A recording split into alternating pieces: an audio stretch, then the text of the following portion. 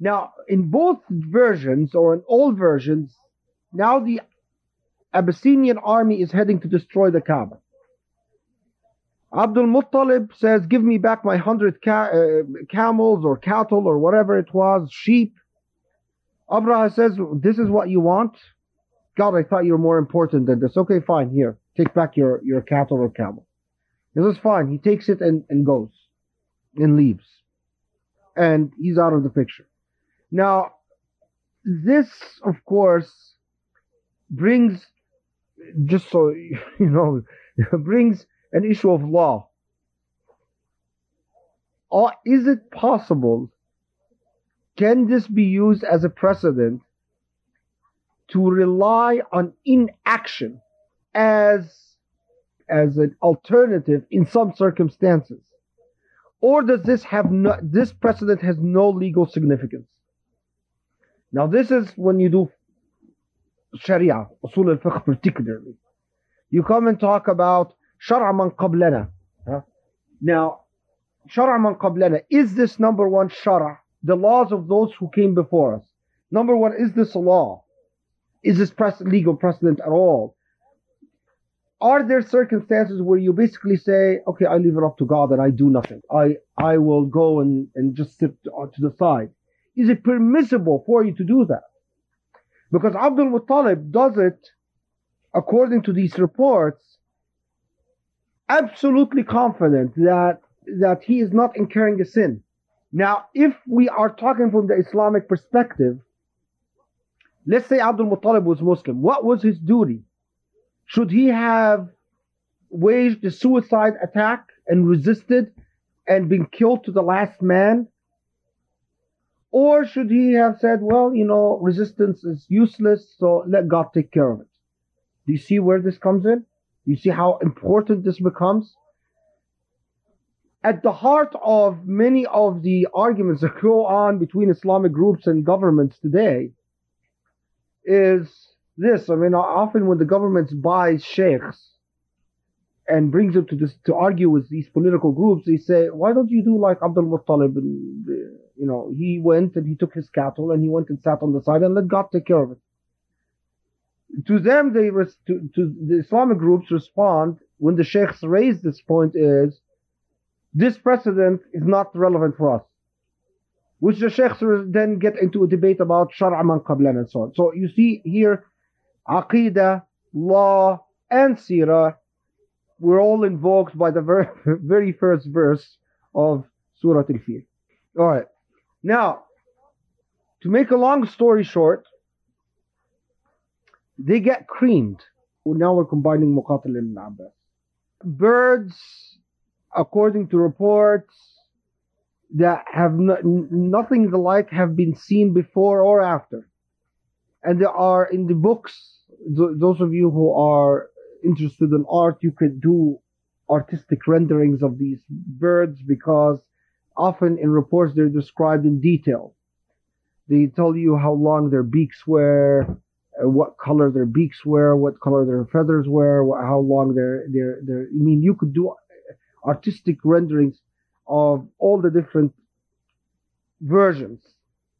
I don't have any artistic abilities like that, and so I have tried to visualize, and they would look like very interesting birds. I mean, rather long beaks. The report said that they had the green beaks. Other reports say they had the red beaks. Others said that it had their feet were like the feet of frogs. And others say like the feet of ducks. Anyway. Now, the birds appear carrying stones, pellets, cover the sky, and what is fascinating, some reports even tell you they appear in noon. Appear in the morning, but don't do anything till noon. In other words, they start accumulating in the morning, but then the bombardment starts at noon. And then some reports tell you that the pigeons that hang around Mecca, if you go to Mecca, there are constant pigeons there. Constantly. It's been like that for centuries. That these pigeons are the descendants of these birds. So, just so you know. Now, then they start throwing these pellets upon the army of Abraha, and the army is vanquished without the involvement of human resistance. No human beings are involved in this bombardment. There's a story goes is Mahmud, the elephant, the big elephant. When they direct him towards Yemen, he runs. When they direct him towards Syria, he runs. When they direct him towards Persia, he runs. When they direct him towards the Kaaba, he refuses to proceed. And there are all types of heartbreaking stories about how poor Mahmud was tormented and tortured to get him to head towards the Kaaba. And, sticking needles in him, and all types of really painful things. But the happy ending is, the reports say Mahmud himself was not killed in the bombardment. Mahmud survived the bombardment. But nothing is ever said about what happens to Mahmud after that. So that he survives. Now we know what happens to Abraha, because Abraha is said to have actually survived the bombardment and then died later in the desert. Different reports say different things. Is that he dies in the desert. Some say he reaches Yemen and then dies there. Others say that he, etc., etc. But there are no reports of the Meccans taking care of a huge elephant. So this elephant survives, but what happens to him? And what does he feed on in this desert? Now, we haven't seen an animal rights jurist.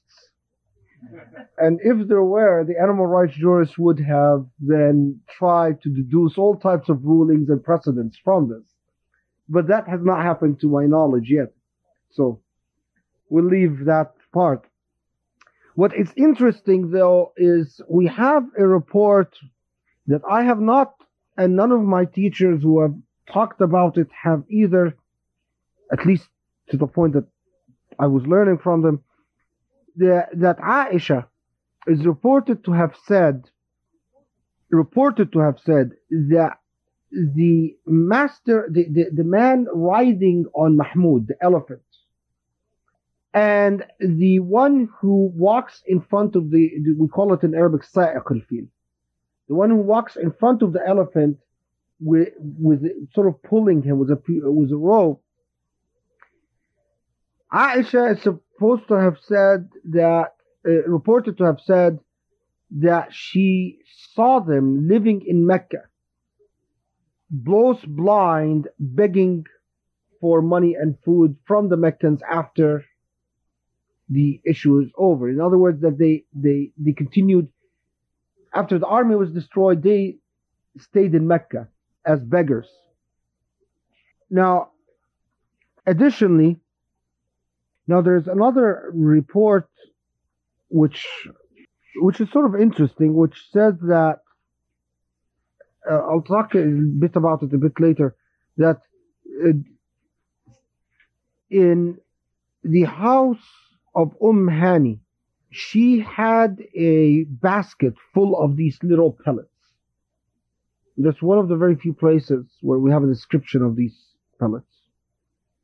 As I told you, there's disagreement about who Abraha was, who Najashi was. Was it the same Najashi who later on houses the Muslim political asylees or refugees? Al-Waqidi said that this Abraha was the grandfather of Najashi, who eventually converts to Islam, etc., etc. Okay. Now, why did all of this take place? And that is the significant point. Two main schools of thought as to this matter. The first school of thought said that there was an Arab prophet before the Prophet Muhammad called Khaled bin Sannan, existing at the time, and that this was a miracle in behalf and for the benefit of Khaled bin Sannan. The second report says no, this was one of the preparatory steps for the coming of the Prophet Muhammad. And it had nothing to do with Khalid bin Sannan. Now, it makes a difference in the archetype. We talked about archetypes of personality. Here we are going to talk about archetypes of society. It makes a difference as to the archetype that is being constructed, as to the type of society that Allah is talking about. Remember that Allah in the earlier surahs is giving us examples of personalities that stand for good or evil. Here is an example of a society rather than a personality. And whether the Khalid bin Sannan version is accepted or the Muhammad issue is accepted, that is going to make a difference. But I'm going to put that on the side for now, because if I get into it, it will just simply confuse. Okay. Then after that, أَلَمْ يَجْعَلْ كَيْدَهُمْ فِي تَضْلِيلٍ. Note the interesting point about this verse. أَلَمْ يَجْعَلْ كَيْدَهُمْ فِي تَضْلِيلٍ. You could have said, if you wanted to say that it make it very clear that their kaid was led astray, how would you say it? In the most direct fashion, how would you say it? Yeah, you would say, Alam yufsid kaydahum, right? Or you would say, Alam yudil, you could even say, Alam yudil kaydahum, right? In other words, by varying their grammatical structure, you could make it very clear that what you're saying is kaid means treachery. Their plans, their treacherous plans. Tadlil means to go astray, or dalal from the word dalla means to be astray. Tadlil is a condition of being astray. Alam yaj'al kaydahum fi tadlil, however, is not the most direct way to say that he has made their treachery go astray. But it is rather, it's as if you are saying that their treachery, their treacherous plan have been made in a state of being astray, which is a rather a strange way of phrasing it, because of the fact that it connotes continuous action. You're referring to something that happened in the past as if it's still continuing. And it does not make clear what is it exactly that has led what astray. So it could mean in that form that they were destroyed, and their destruction is what led their treachery to be astray, so that halakahum adalla kaydahum, that their destruction, the halak, destruction, is what frustrated their treachery. Alternatively, however, it could be that their treachery have led them astray until they became destroyed. So it could be kaydahum adallahum hatta halaku, or it could be halakahum adalla kaydahum hatta batal. So again, it could be that their destruction, the fact that they were destroyed, is what frustrated their treachery, or it could be that their treachery is what frustrated them, so they became destroyed. Now, the distinction, this duality in meaning is intended. And that's why you have the continuous action form. That It is true that God destroyed them. But a priori, it is also true that they destroyed themselves. And that this dynamic relationship, which is invoked initially by the lapse between present and past and future, when it says alam tara kayfa fa'ala rabbuka bi ashabil fil, immediately zones you into the fact that you are being presented with an archetypal point. In other words, you are to learn a lesson about something, which we'll talk about in great more deal when we deal with Surah Quraysh. That it is not simply a historical event that happened and that's it. But there is a lesson to be learned. And when you start looking at the grammatical structure of the second verse, you are struck by the continuous action, the persistence of the verb form. Two, is that this is not the most straightforward way to say that God frustrated them, God defeated them.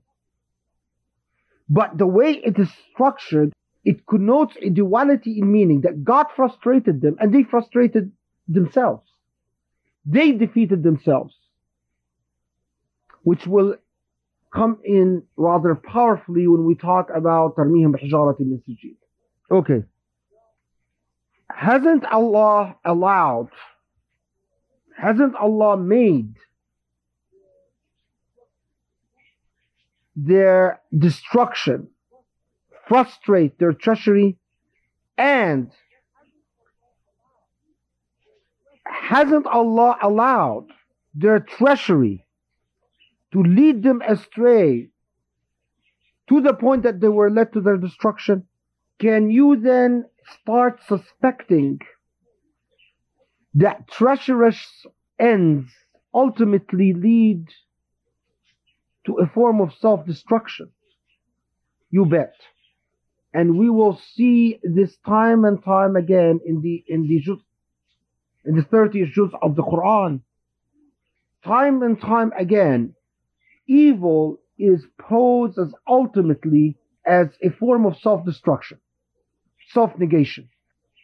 We even saw that to a certain extent at the individual level when we talked about Surah Lahab, right?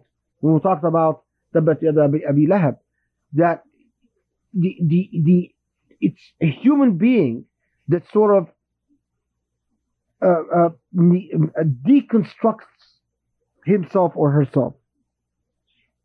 أرسل عليهم طيرا أبابيل.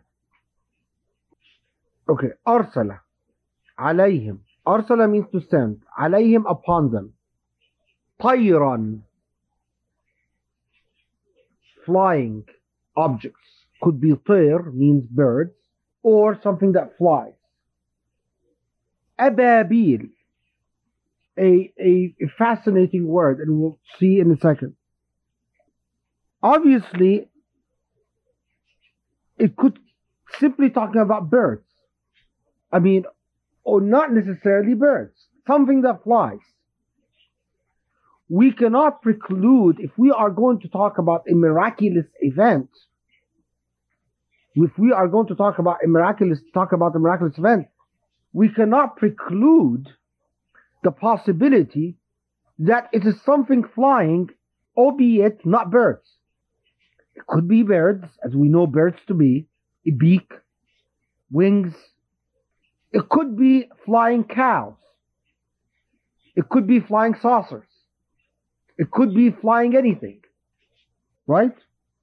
In other words, when we limit tayran to birds, it is because that's the most manifest meaning, the most direct meaning, not the only possible meaning. And in that context, you have the commentators on the Quran argue about several points. Are they birds from earth, meaning real birds, wings, beaks, طير من الأرض, like those who say the pigeons of Mecca are descended from them. Or either are they birds from the heavens? طير من السماء. What does it mean? What do they talk about when they say طير من السماء? Does this mean that up there in the seventh sky, or once you get beyond Pluto or whatever, there are special birds flying around out there in the atmosphere? Obviously not. What is meant is, was it a cosmological event that was miraculous in nature, although not the birds of earth, but flying entities, whatever they are, flying atmospherical phenomena, carrying rocks, whatever it is. Was it a hailstorm, for example, that originates from the skies and not from the ground? Why does this become even so relevant? Because, and in Arabia, this expression was used as a saying, طيرا أبابيل, but it didn't refer to birds. It referred to a disaster that you cannot handle. So is the Quran using it in the idiomatic sense of Arabia, or is the Quran using it in the literal sense of Arabia? So nowadays, when someone comes and says, well, no, the Surah Al-Fil, when it talks about birds stoning the army and destroying it, it's symbolic. It really didn't happen this way. And then you find the Wahhabis saying often, you're influenced by the West, you're influenced by the rationalists. They don't know that long before the West, and long before the rationalists, and long before everything, this was a saying. And it meant a calamity upon your head that you can't deal with. So you would often say, for example, نزل علي طير الأبابيل, before the Quran was written, meaning I was bombarded on the head with more problems than I can handle. So is the Quran then using it in that sense? Or is the Quran using it in the literal sense of birds, like these birds in the cages, but big ones with green beaks and stuff like that, carrying rocks and pelting these people? Or is it using it in the sense of its most essential meaning? If something that comes from up flying, whatever it is, hailstorm, hurricane, meteorites falling upon their head, who knows, right? What is it using? In what sense is it using it?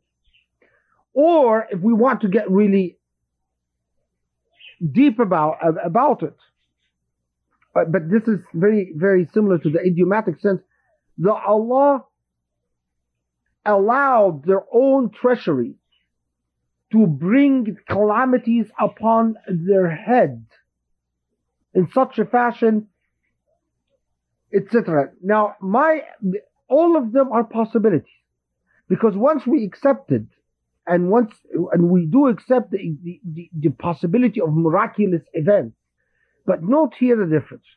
If we say that this surah was revealed in support of a prophet before the prophet, Khaled bin Sannan, and we accept the idea that miracles only were allowed by Allah for prophets after their prophecy, we don't have a problem.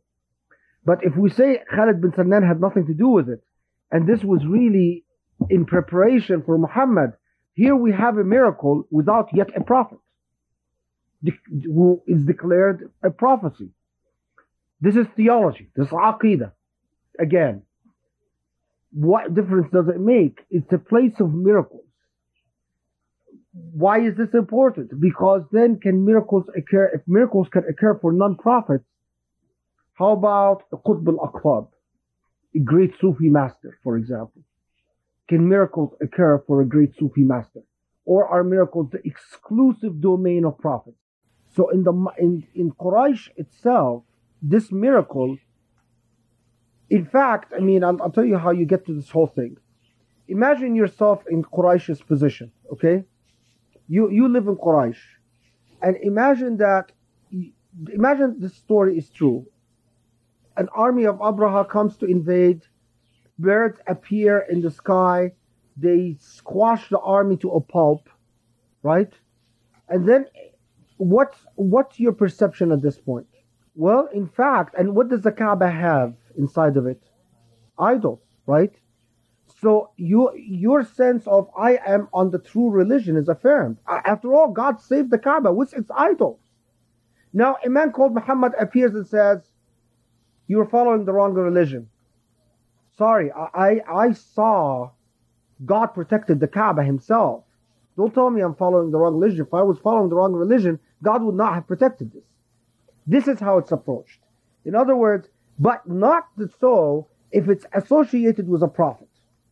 So that the prophet would come and say, listen guys, this is not a miracle to affirm your faith. This is a miracle for the prophet. Now, that the prophet subsequently later on comes and says, well, this miracle was for me when I was born. That doesn't fly because it doesn't fly because from the perception of those listening to him, his prophecy was not even declared. There was no causal connection between the two. No, but there has to be, the idea is that there is a prophet. I mean, because according to this logic, any miracle can be ascribed to any prophet hundreds of years after they're dead. There has to be a prophet that claims the causal connection at the time. This is the debate in theology. Khaled bin Nusayba, I mean, this is a big debate. Bin Salman, sorry, is a big debate as to when he actually died. And I mean, most theologians accept that he was a prophet and that he was there in Arabia and that he was before Muhammad.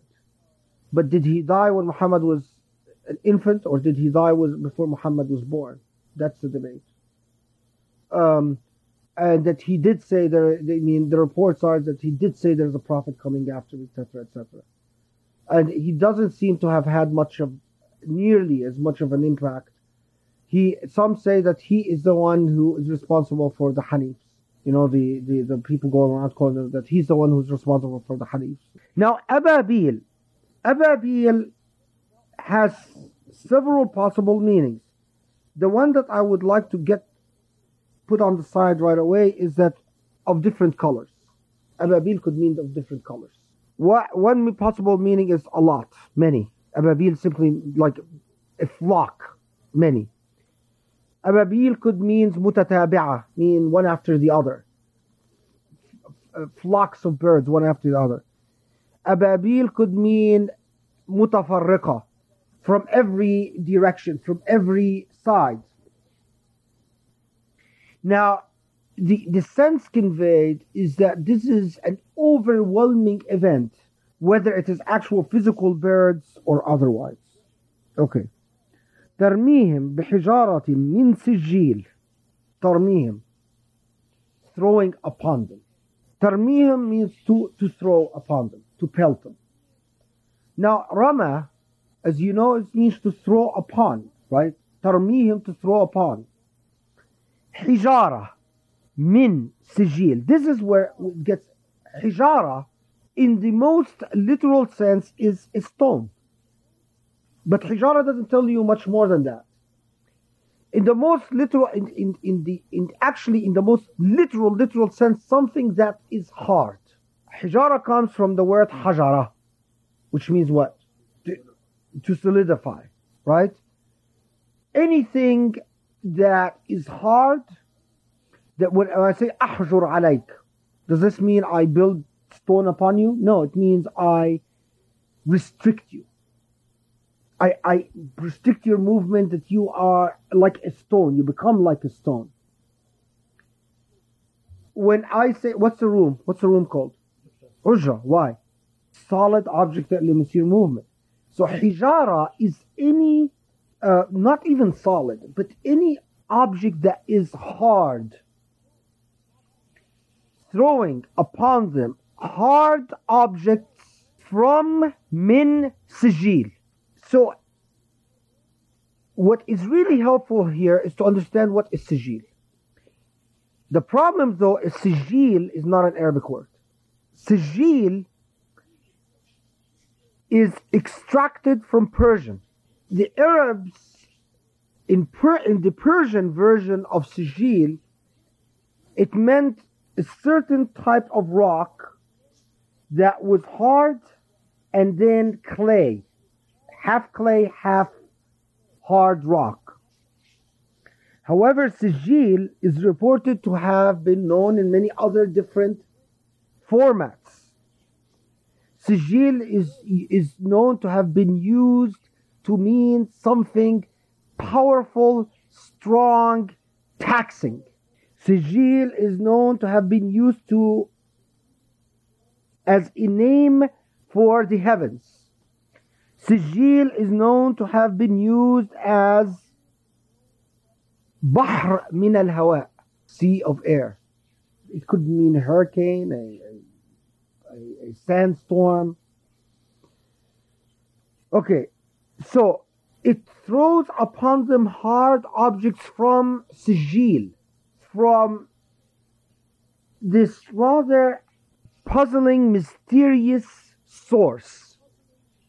Whether it is the skies, whether it simply means shadid, like hijara min masdarin shadid. It's as if you say from a taxing source. Or whether it is something like a storm. Now here, min sijil, the birds are throwing upon them, we'll use the birds for now. Birds are throwing upon them pellets or hijara or stones. From which source? Not from their beaks, not from their legs, but from sijil. Does this mean the stones were given to them by God from the source and they carried it? Or does this mean they picked up the stone from somewhere? Or does this mean that we cannot understand it in terms of physical causality in the sense of there are birds who went and picked up stones and then threw them? The answer is all are possible. In reality, all are possible. It could mean that these stones or the source of calamities, these hard objects, which could be simply an overwhelming sandstorm. It could simply be a meteoroid shower, right? It could be a possibly even a type of germ or plague or a disastrous infection that spreads, epidemic that spreads among the army. It could be any of these possibilities.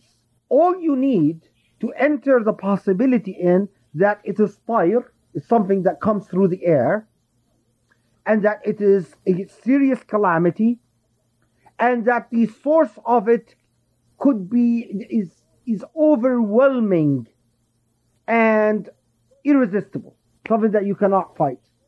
And that is why all of these interpretations that you're talking about have entered under this verse. Okay, now before I'll wrap up the whole surah, it was Abu Salih who is reported to have said that he saw in the house of Hani stones. He said that there were stones, red stones with a black stripe in the middle. And he said that these were the stones that killed the armies of Abraham, carried by birds. Now, the problem though is it's an isolated report. And you'd think something like this, someone other than just Hani would collect and have. I mean, you'd think something like this would be rather an important thing. I mean, particularly the merchant Meccans perhaps would sell it, would collect it and make a business out of it. So, one does not know what to. I mean, Hani herself, if the report is authentic, could have been under the mistaken impression that these were the stones, and she kept them and no one else believed her. It's possible. Okay, فَجَعَلَهُمْ كَعَصْفٍ مَأْكُولٍ. Then Allah made them into. Asf ma'kul is again among these fascinating expressions. Let me give you some of the possibilities, not even all. What we refer to as asf in Old Arabic. Nowadays no one uses asf anymore. But in Old Arabic, when worms eat leaves, these leaves that have been eaten by worms, they're called asf. Yeah, I mean, now it depends on, of course, which area. Okay. Huh? No. The leaves after they're eaten by worms. That you call that leaf after that's been mangled over by a worm, you call that asf. Now, the worms rarely eat the leaf whole, but you hold the leaf and it's full of holes and things like that. That leaf is called asf. You say, see, there's asf on this, meaning that it's been eaten up by. Other meaning for asf is food that is eaten.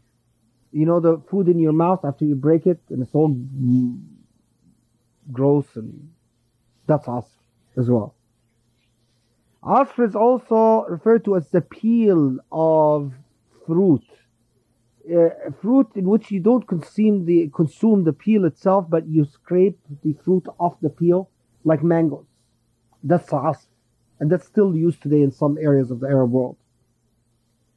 Also, asf is when cattle eat fodder and defecate it.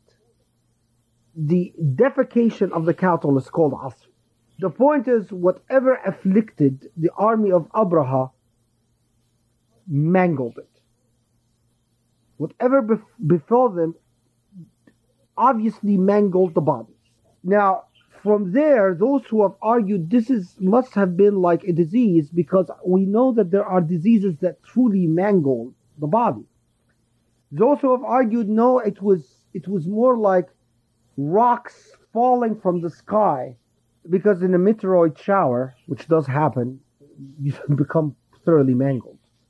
And in fact, in some innovative descriptions, it say that it would hit the person in their head and come out of the rear end.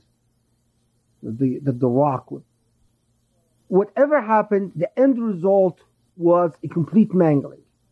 Now we're going to stop here, and we're going to continue with Surah, to be continued with Surah Quraysh, because that becomes where the conclusion is reached. But consider this possibility. Go back to their treachery led to their destruction. Go back to the notion of that you could consider the idea that you could become physically corrupted and deformed and destroyed, but you can also become what? What other form of mangling can take place in a human being? Spiritual. Consider that the asf ma'kul, because remember, we have reports about like the driver of the elephant being blind, but otherwise they have their body. He's blind, but they have their body. Abraha walks off in the desert and then dies in the desert somewhere, according to reports, but he has his body intact. Another report says that parts of his body started falling off. And this is the genesis of the whole disease theory, that he was inflicted by the disease, but I'm not sure what disease makes your limbs fall off. I've never heard of a disease that makes your arms and legs and stuff like that fall off. But particularly, and who do you think would have excelled in that notion that asf ma'kul refers more to the consequences that took place inside more than outside? Which school would have excelled in this? The Sufis. In other words, that you could have a treacherous goal. Ultimately, your treachery is going to destroy you. You could be the type of person, when destroyed, you come to your senses. The vast majority, though, when calamity befalls them, like Tabbat Yada Abi Lahab wa Tab, what is the end result of the human being that tastes misery because of their treacherous nature? They become mangled, evil, corrupt, disgusting souls. Not that they reform. Think about it. You want to example par excellence? Think of child molesters, serial rapists. I mean, obviously, these are people that had events in their life which invoked a certain amount of treachery. This treachery became aggravated at several points, leading to their own self-destruction. The end result could have been a saint or a extremely disgusting thing that we don't even know if we could call human being anymore. Most of the time, it's the second, not the first. And there are many other verses of the Quran, inshallah, that we'll talk about this process in the most powerful fashion, in that human beings can become inside themselves like the defecation of mules. Their insides become foul and evil, and symbolic stands for pure corruption.